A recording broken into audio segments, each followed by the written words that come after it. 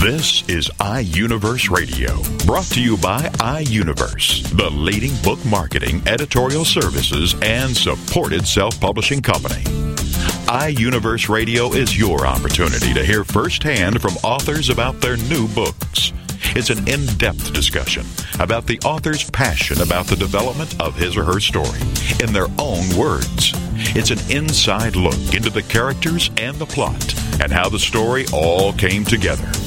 Here is iUniverse Radio with host Steve Jorgensen. The title of the book, Plowshares in the Palatinate, a novel. And the author is Phyllis Harrison, and Phyllis joins us now on iUniverse Radio. Hello, Phyllis. Hi. Good to have you with us. Now, I'm going to read your statement. Thank you.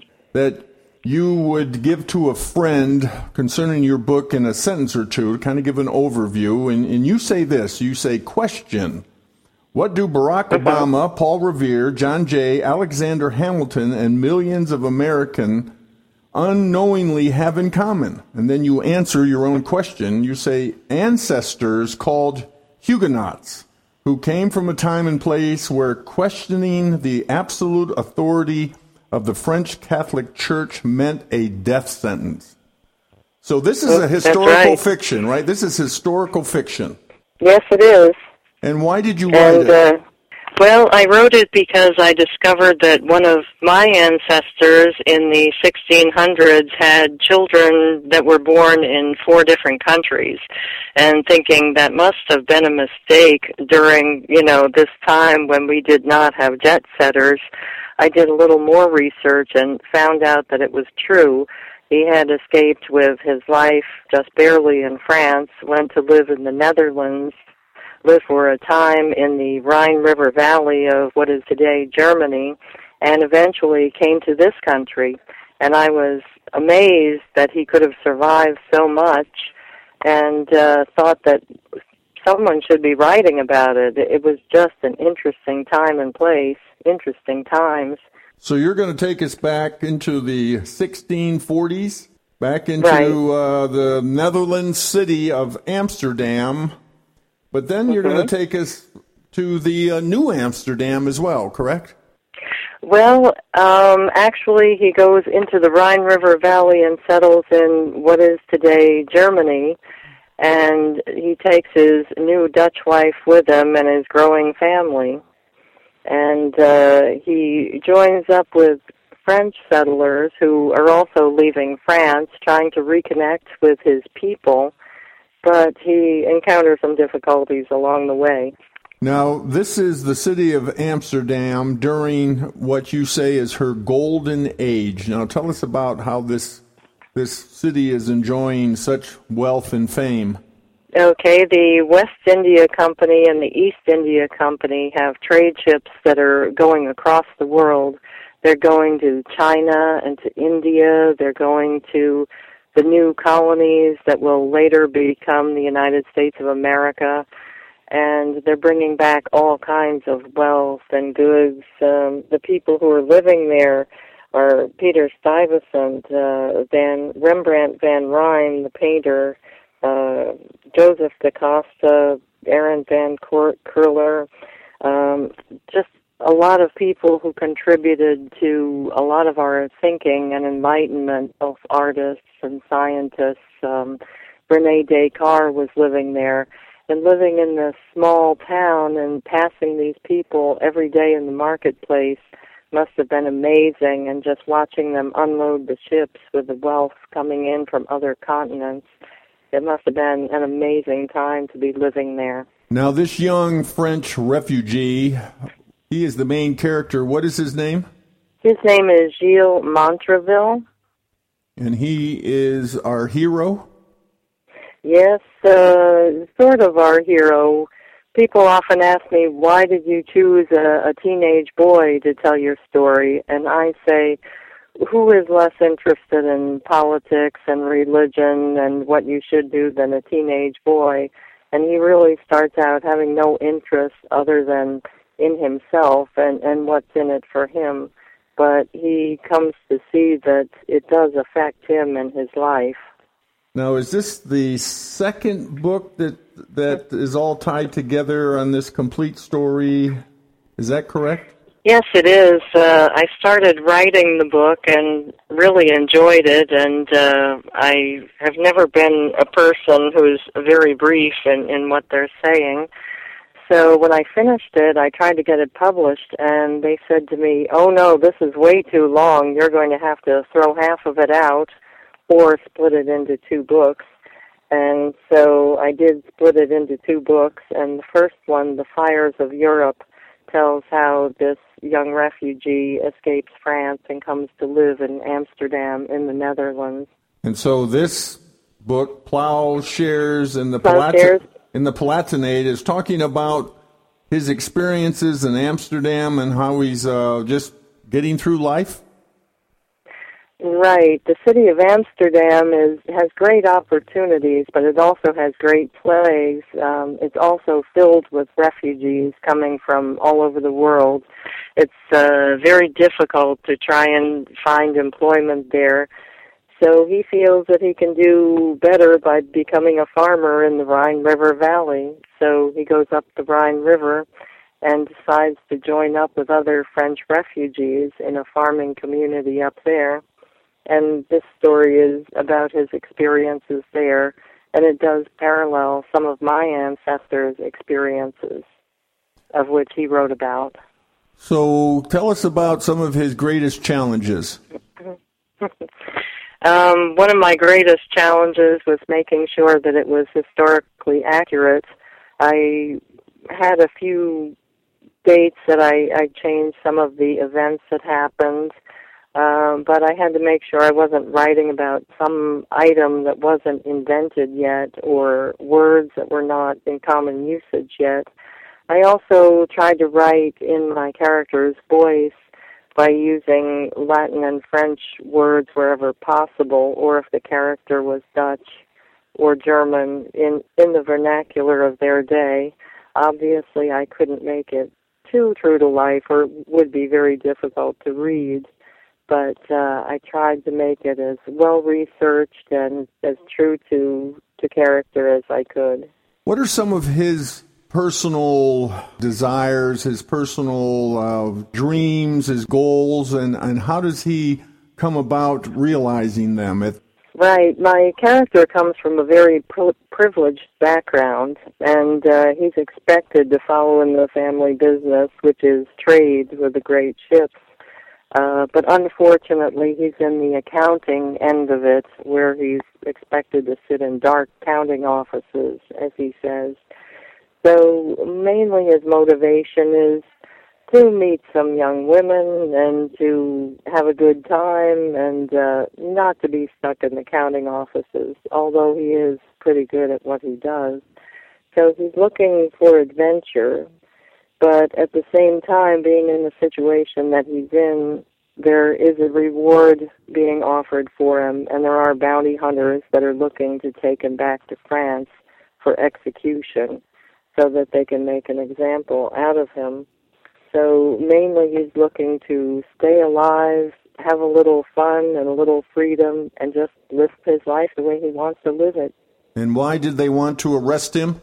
Because he was from an important family, and he was accused and convicted of being a Huguenot, which is to say not a good Catholic, not following the teachings of the Catholic Church. And so they feel that a public execution would be a good example to other people, especially since he's from a well-known family, and it would discourage anyone else from having such inclinations. So he is on the run? He is on the run. He is hiding in Amsterdam, and he's always looking over his shoulder and feels that the Rhine River Valley might be a little bit more remote. It might be a little bit more difficult to find him there. He can just kind of blend into the farming folks that are established their lives there and just become one of them, I guess. That's right, out in the wilderness, and since no one wants to go there, it's such a poor area, he feels, what could be better? I'll just go out and live my life in peace. No one will know who I was, who I am, and life is good. Well, there must be some bad guys that are chasing him. There any one main character that we get to know? Well, that's part of the question. He's not sure who his friends are, who he can trust, who's after him, and who's not. And he goes in with these people thinking, these are my people, these are French people. And his wife goes in with these people thinking, these are my people, I don't speak their language, but they're Protestants like I am. But actually the difficulties they find are more with the people that they settle with and their intolerances and their difficulties with each person's individual brand of freedom. So I guess the lesson to be learned even in today's world. I see a lot of parallels, and I find it fascinating that Paul Revere, John Jay, and Alexander Hamilton, these great thinkers that established, so much of our law and had such input into the Constitution and Bill of Rights, came from this background. And with that in mind, I think they were trying to tell us a lot more about, the intent of the law, as well as just the words that were written down. And, of course, just the basic principle that people want to be free. They want to be free to choose how they want to live. That's right. That's right. Now, we've all heard a very frightening word, the plague, and this was going on during this time, right? Yes, it was. In fact, one of the most interesting books that I've ever read was Daniel Defoe's The Plague Year, and he talks about within 5 years of the time that my book was supposedly written, about the Great Plague of London that wiped out, I think it was half of their population, or maybe more than that.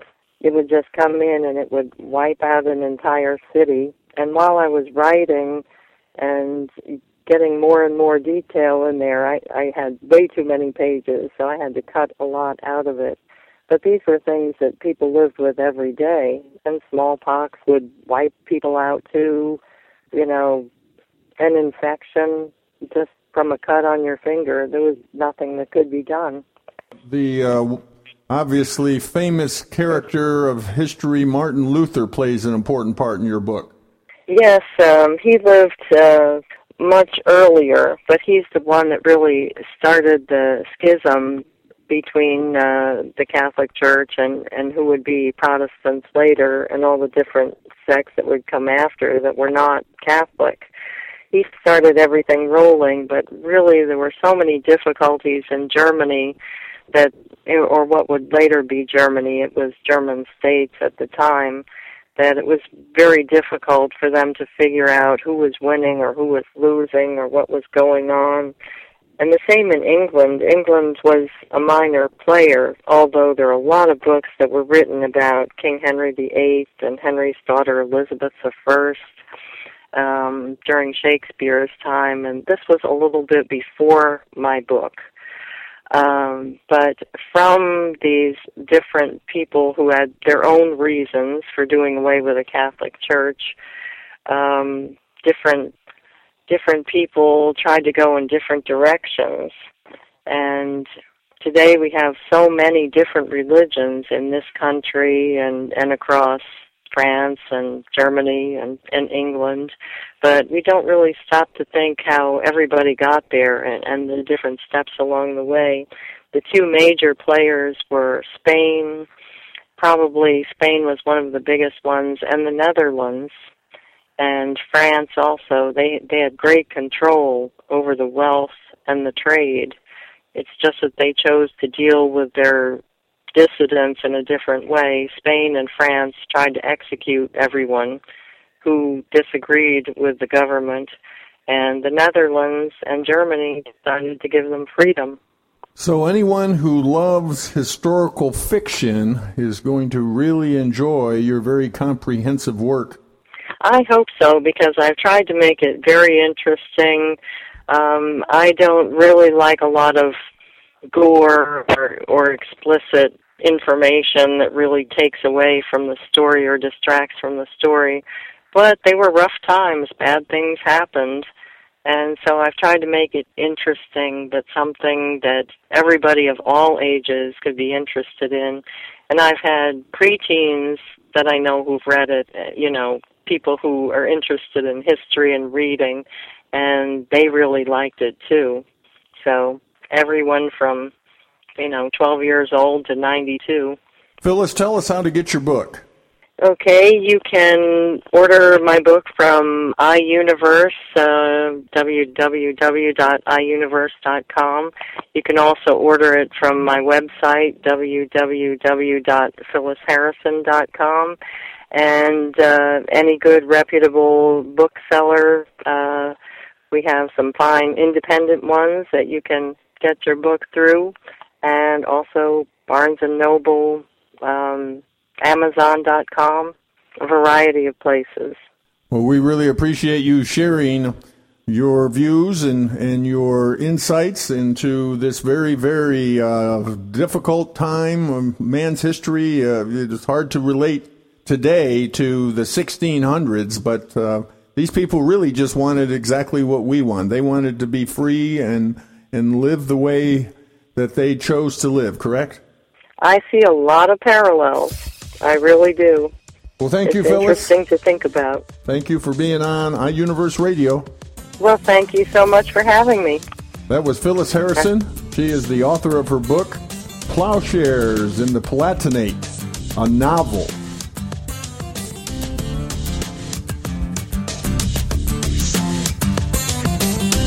You're listening to iUniverse Radio. We'll be back right after these messages.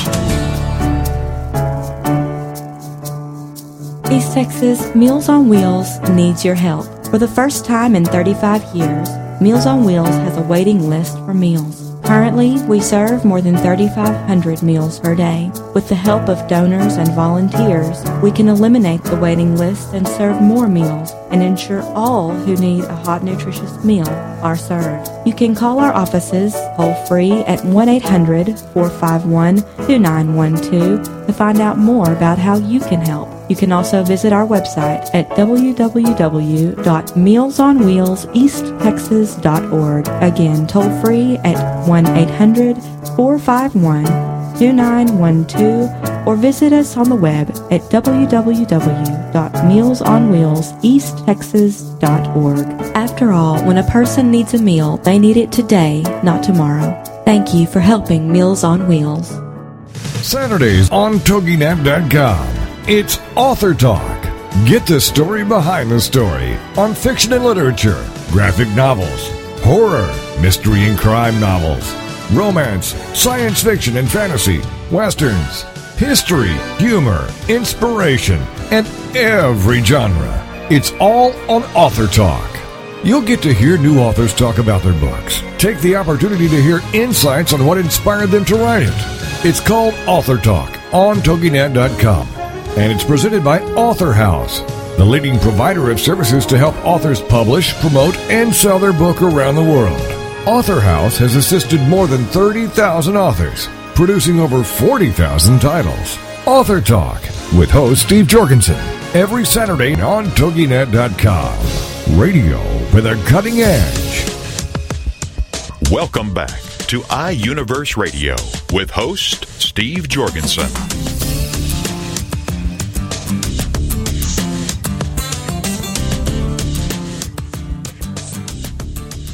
The title of the book, 13 Months with an Angel, Learning to See God's Plan During the Trials. And the author is Steve Patterson, and Steve joins us now on iUniverse Radio. Hello, Steve. Hi, how are you doing? Well, good to have you here, and good to have you share this very personal story, very emotional story with us. I'm going to read some statements that you have shared to kind of set up a general view of what your story is about. You say the incredible story of how God used one family with a special needs angel to reach out to others and to demonstrate God's strength, His power, but above all, His love for us.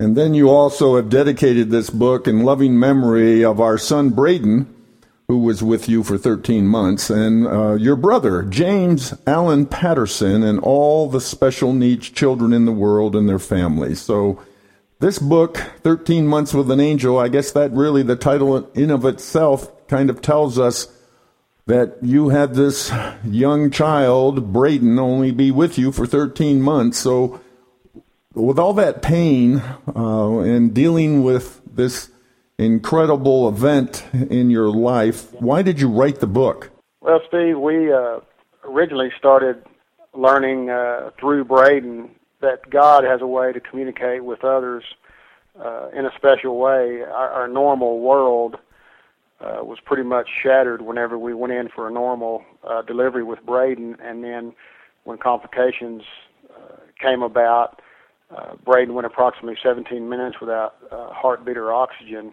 and from that point on, it was strictly a higher focus that we had to have for our day-to-day lives. Primarily, the reason that I wrote the book was I wanted others to know that, God will provide hope and strength and comfort when faced, with difficult challenges, such as, in our case, we were challenged with, trying to take care of a special needs baby. Primarily, I'd say the motivation that drove me to write this book was God. He moved my heart to communicate this story with others as best I could. And I also had an overwhelming feeling that I felt from Him, from God, for us to share this story with as many people as possible. Now, Braden was born July 11th, 2001, and he passed away August 22nd, 2002. Now, when you first realized that there was going to be some complications what did the doctors tell you at that moment after the birth? Well, when we first realized there were complications, we were actually still in the labor room. We had gone in, as I mentioned, for a normal delivery. Braden was actually a week past the due date.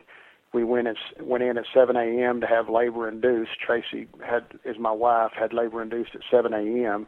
Around 5 p.m., Braden just wasn't progressing down the birth canal as normal births go, and the doctor and myself were actually outside of the room in the hall, and he communicated to me that he felt like it might be time to do a C-section just because Tracy was getting tired, and he felt like Braden was getting tired, and we walked into the room after that discussion, and immediately the monitors went off about that same time, and that's when Braden's heart had stopped. And so they were just jerking the cables out of the wall, the doctor and the nurse, and pushing Tracy down the hall to the operating room. They were running while pushing her, and literally ran into a custodian's cart on the side. There was such a hurried need or sense of urgency. And so once in the operating room, I wasn't allowed, while they were prepping Tracy, to be in there. So I had no idea what was going on. I didn't know if Tracy was going to be okay. I didn't know if Braden was going to be okay. I didn't know anything. They finally let me sit down at the edge of the operating room while they did a C-section, emergency C-section on Tracy. And still, I hadn't had no correspondence with the doctor, since the time they rushed Tracy to be operated on. Only after I saw them carry Braden, and it was a sight that I'll never forget. They carried Braden from Tracy over to the table to clean him up, and he was totally ash white, kind of a gray. His arms were limp, and it was just you could tell that there was no life. And I kept hearing those that were working on Braden saying that they couldn't get a heartbeat. They didn't have a pulse, and they were continuing to bag him with oxygen. And all this time, I just prayed and prayed, for God to help me understand how I need to deal with this situation. Still did not know Tracy's circumstances. And finally I heard one of the nurse practitioners say that they had a heartbeat. and then they had him breathing. And then they went ahead and rushed Braden off to the neonatal intensive care unit. And then at that time, Steve, is when the doctor mentioned to me that, Tracy would be okay, and he asked if I would be okay. And that's the only correspondence, communications that I remember with him at that immediate time. So the actual seriousness of this 17 minutes didn't really hit you at that moment in time, because after all, your baby now is breathing. Yes. I was so thankful that to know that he was alive and to know that Tracy was alive. At that point, a part of me thought, everything was going to be okay or normal. And I did not know the seriousness of Braden's situation, nor did the medical staff at that time, because it was just too early to tell. So when did you know? When did the medical people know, and when were you told? Well, I guess it was either later that night when Tracy was able to go see Braden for the very first time, which was near midnight, when she got to go see Braden for the first time, and when we saw all of the monitors and everything hooked to him, and he was on a ventilator as well to help him with his breathing. Probably at that time we realized that, without a doubt, there were complications.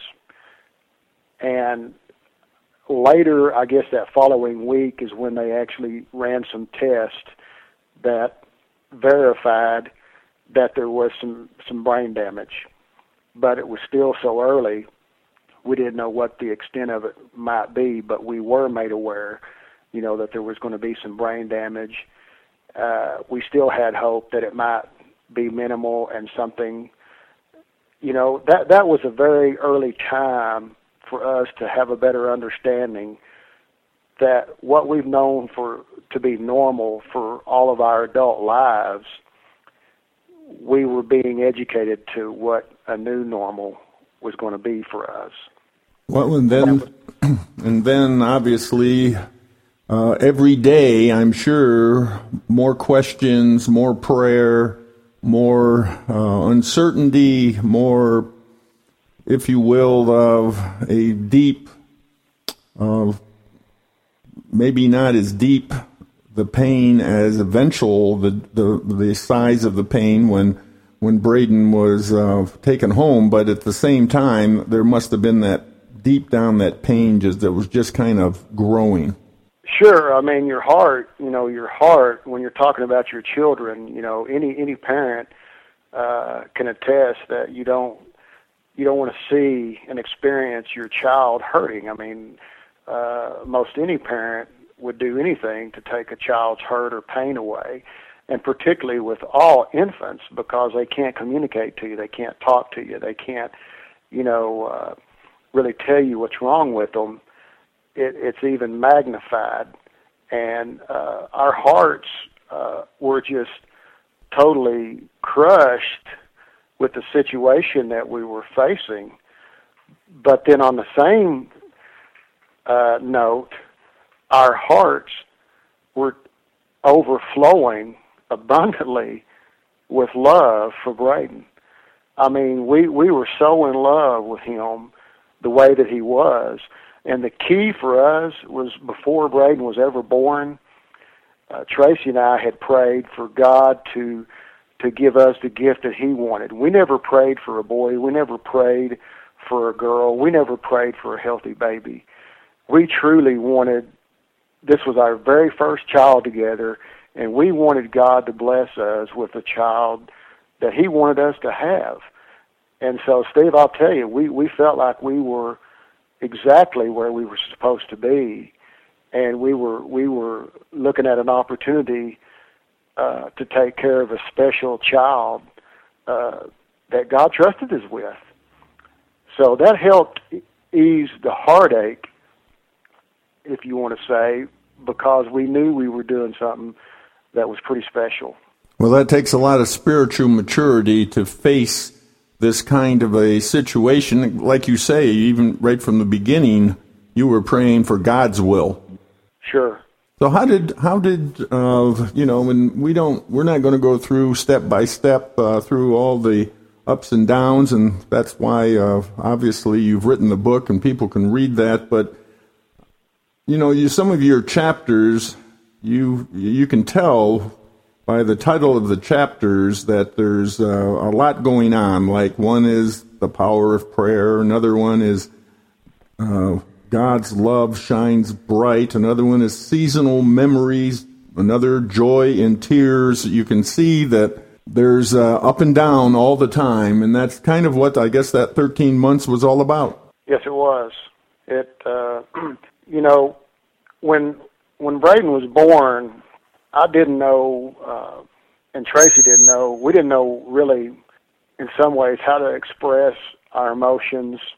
To some extent, because, when you're faced with having a special needs child, or let's say you have a special needs adult, or anyone that requires special needs, your mindset pretty quickly of the caretaker are, you're not going to look at the negatives. You're going to focus on the positives, because the negatives are always going to be there, and they will bring you down. And so, you just focus on the positives. The writing and the chapters of this story, and I appreciate you bringing that up, I actually started writing some poems and some short stories because it was my avenue to express myself, to express my feelings from the innermost part of me. And I never have really done any writing until now, until I wrote this book. And the month after Braden passed away, I was so moved to write this story that I just started actually just writing it in chronological order, just strictly my thoughts, and I would plug in some of the poems and the short stories that are found within this book. But another thing that is really interesting that the reader might find is interesting with this book is the month after Braden passed away, Tracy found out that she was expecting a little girl.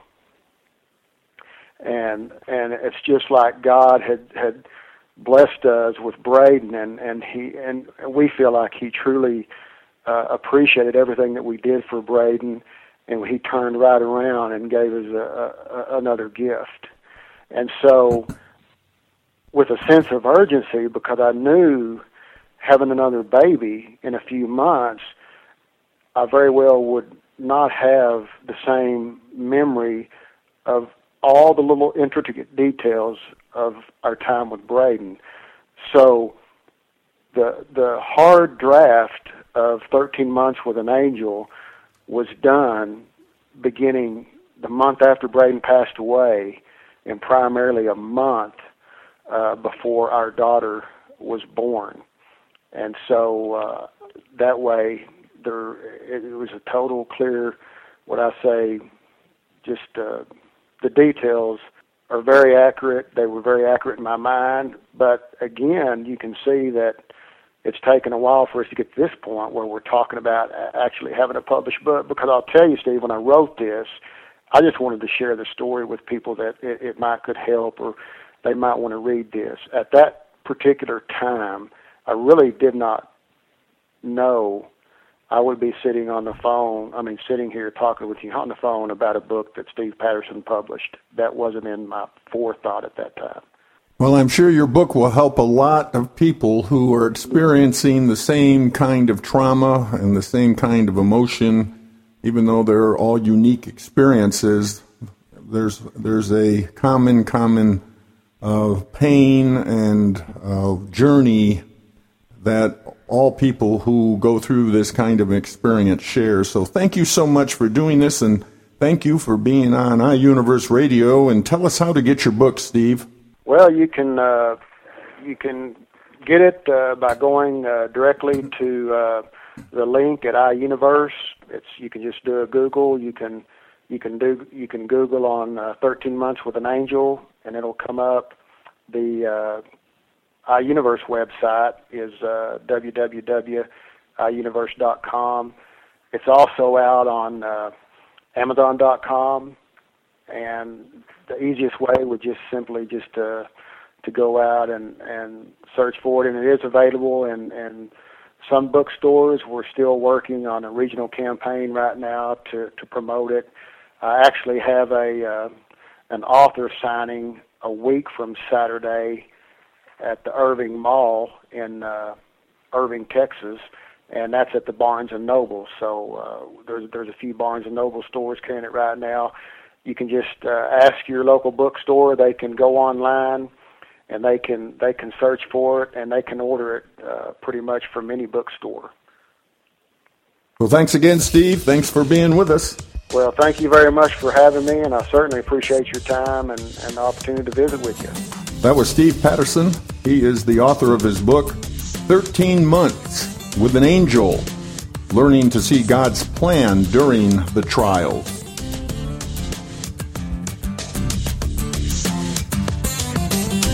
You're listening to iUniverse Radio. We'll be back right after these messages. He's a diehard American. He's right, and he has the last name to prove it. He's Jason Wright, the host of The Right Side of the Aisle on TogiNet Radio. Jason is a father and self-made entrepreneur who turned a struggling East Texas real estate firm into a top-notch $1 million company. Jason Wright loves America and is very concerned about where we are headed as a nation. He's dedicated to traditional American values. Jason Wright. Join us every Friday at 11 a.m. Eastern for The Right Side of the Aisle on TogiNet.com. Maybe if I write a book, it will be the thing that keeps me alive.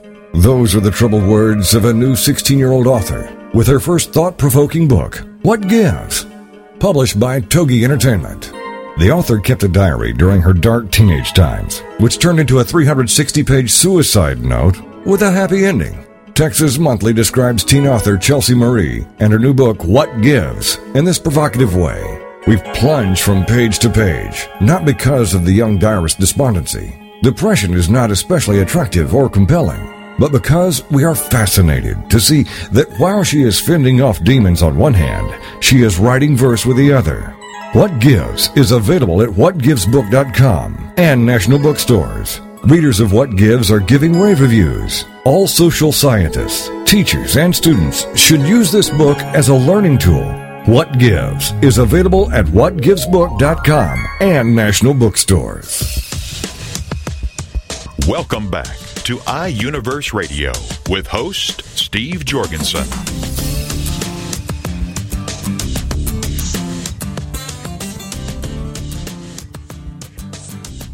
The title of the book, Scraps, Fictional Fragments. And the author is David Luck. And David joins us now on iUniverse Radio. Hello, David. Hi, how are you today, Steve? Well, this is a collection of short stories that come from your experience of living near a lake right there in Denver, and then some other stories from your travels? That's correct. Of course, Steve, part of why I named the book Scraps is because it's just a variety of stories gleaned from many places and many people. Although, as you mentioned, the first 5 stories are centered around a lake here in Denver called Sloan's Lake. And I came to write those stories. I'd been living in the mountains, kind of an isolated area, and I was used to taking hikes by myself and just not interacting with people particularly. And I moved to Denver itself, and a few blocks away from this lake, and suddenly here I was just overwhelmed by people of all varieties and ethnic mix, and all the vibrant colors of the city, and that just brought my mind into overdrive, and I started imagining what many of these people I met might be doing in their life, and out of that came these stories, these lake stories, the first 5. And you say readers will enjoy the story's characters as these characters wrestle with familiar themes of love, lust, and yearning. Well, I always laugh a little bit about that when someone asks me, well, what do you really write about? Well, I think most all of us writers write about the themes of life, lust, love, and yearning. and with outcomes that these stories have outcomes that sometimes are not always what you think they should be. And I think that's the surprise in many of the stories. You use, is it Garrison Keillor?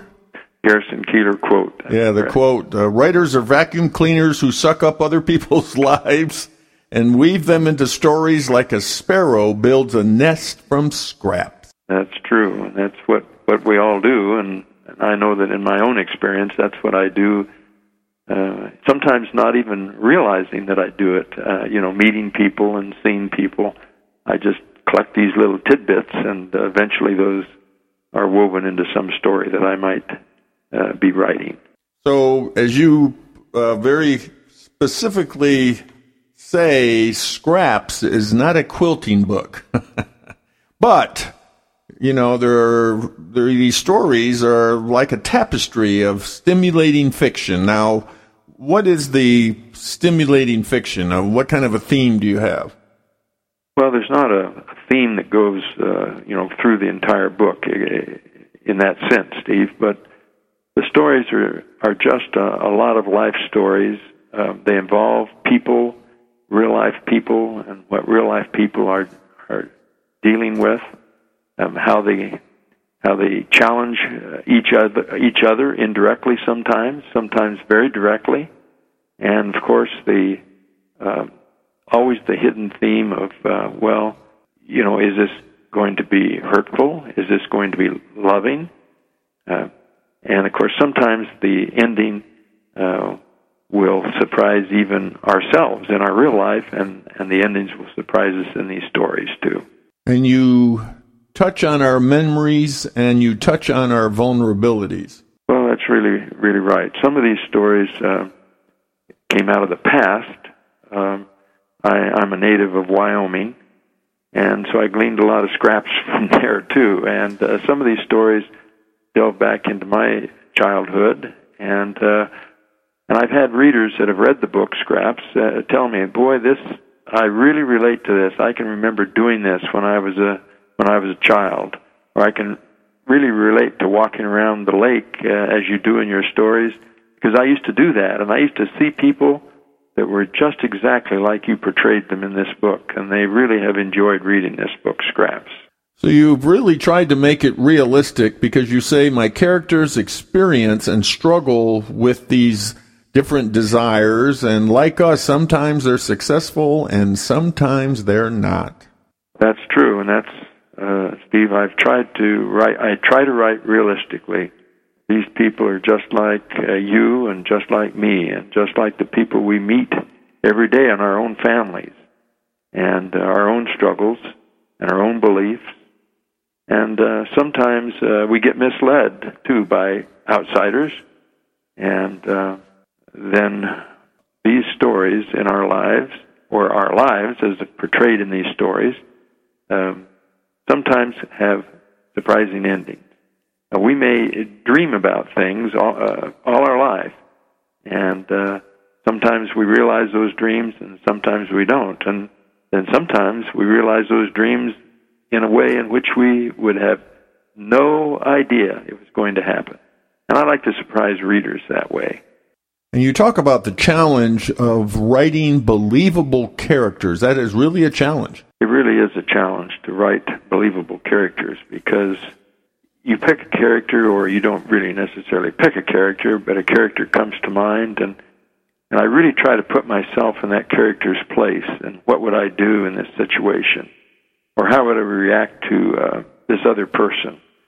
And I try to make it as realistic as I can, because I'm sure you've read books too, Steve, that the characters just don't seem real. They couldn't do that, or they couldn't think like that. And I try to avoid that. I try to make them just everyday, common, ordinary people, just like you and me. And you call that realistic creativity. I call that realistic creativity, right. And I think a lot of that, you have to be a real observer of life, and I really think I am a real observer of life, of people and of life. It's kind of like standing on a street corner and watching the people walk by, but it goes deeper than that. People have coats on and clothes on, and they look a certain way, but how do they really look, in their own mind? How do they really look? And how are they really presenting themselves in the world? And kind of like looking at these people that way, really analyzing them and how we think they might really be. And then being able to write that is the challenge. And how these characters might respond in a different situation that you put them in. That's always a surprise to me, too. And I enjoy that part of it. You enjoy that part. All of a sudden, your characters come to life and they start talking, right? That's right. And you go, wow, I didn't know they knew that. That's right. Where'd they get that idea from? Absolutely. You make this statement. You said some of the short stories in scraps are a reminder of simpler times, our history, something we all yearn for. Now, talk about that. Help us understand what you're saying there. A few of the stories in scraps come from simpler times. They delve back to a time when we didn't have all the electronic media that we have now. There's two stories in particular. Come Spring is one, and the other one is called The Box Social. And these are events that occurred back in, say in the 40s and 50s. And these were social interactions where people actually got together and did things socially without the use of electronic devices. And I kind of think that's interesting. Well, I think it's very interesting because we are so attuned to doing everything through electronic media now.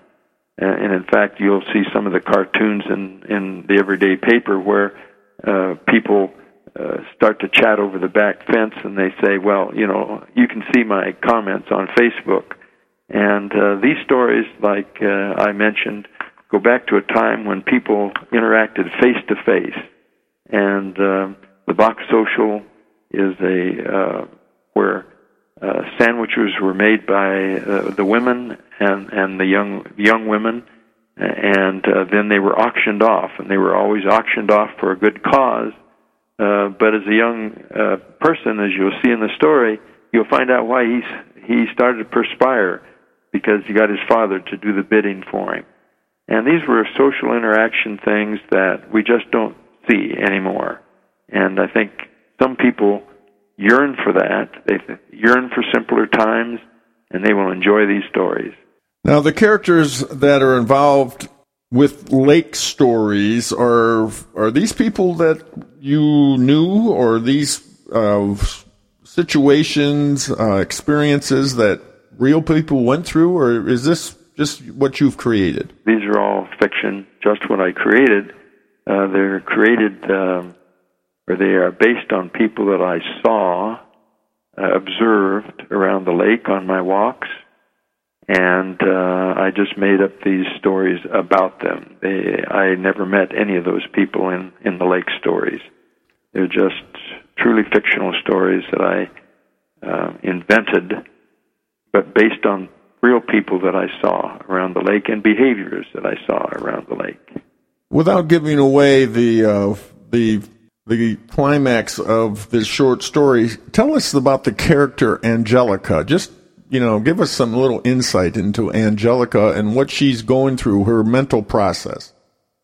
Here's Angelica, a young woman, Hispanic in origin, of course, and she was, as a young girl, she was attracted to a fellow at the lake, and not even a romance particularly blossomed, although she, as a young girl, felt giddy in love with this guy, and ultimately became pregnant, and things didn't work out, and because of age difference and many other things. And so here's a mother with a child, and she's trying to get back into school to gain education so that she can become something and support herself.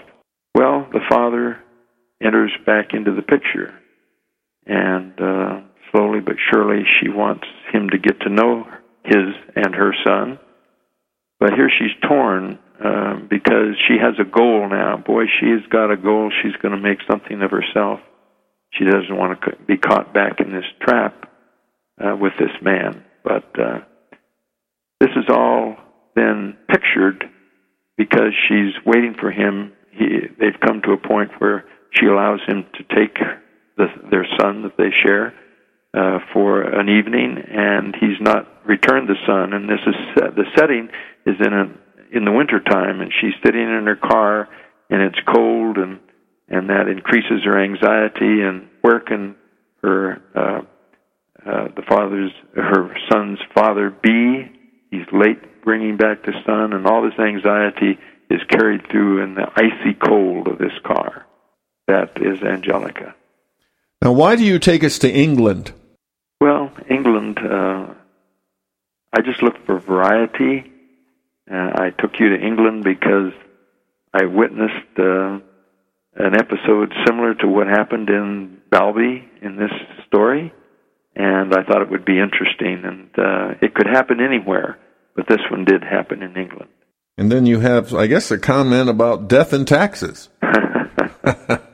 You know, the things that we all can count on, right? Well, there's always that saying, about death and taxes. And here's Loomis in Death and Taxes, and Loomis has lived a long life, but unbeknownst to him, taxes are coming due. And, you'll have to read the story to find out who wins, death or taxes. So it's an interesting story. You have another title, Never Be Afraid Again. Never Be Afraid Again is a story that I wrote pertaining to concealed weapon carry and how concealed weapon carry can make us feel very safe. Maybe. Maybe. Yes, it may be just an illusion, huh? Well, you'll have to read the story. That's right. That's right. When you can feel that weapon against you, I guess it's a different feeling than when you don't have it on. Yes, I'm sure that's true. And who's Petey? Petey is a parrot. Okay, I'm glad I asked. Petey. This is my fictional choice for comedy, humor. Okay. And Petey is a parrot that comes in to see this veterinarian via his owner, and Petey looks dead as a doornail in the cage. But anyway, this young veterinarian has optimistic that he can save anyone's life. But anyway, you'll get some laughs out of that story. Right. He's a parrot full of surprises. Tell us about your website. My website is easy to access. It's www.davidluck.net. So it's just my name and .net. And you can find out more information about me and also information about my other books that are available also. And we can get your book through iUniverse, as well as, I'm sure, all the online retailers. That is correct. Amazon.com, Barnes & Nobles. Any bookstore can arrange to get the book for you. Well, David, we want to thank you for being on iUniverse Radio. Well, thank you very much for talking with me, Steve, and enjoy Scraps. That was David Luck, the author of his book, Scraps, Fictional Fragments. iUniverse Radio is brought to you by iUniverse, the leading book marketing, editorial services, and supported self-publishing company. iUniverse Radio is produced by TogiNet Radio. Radio with a cutting edge.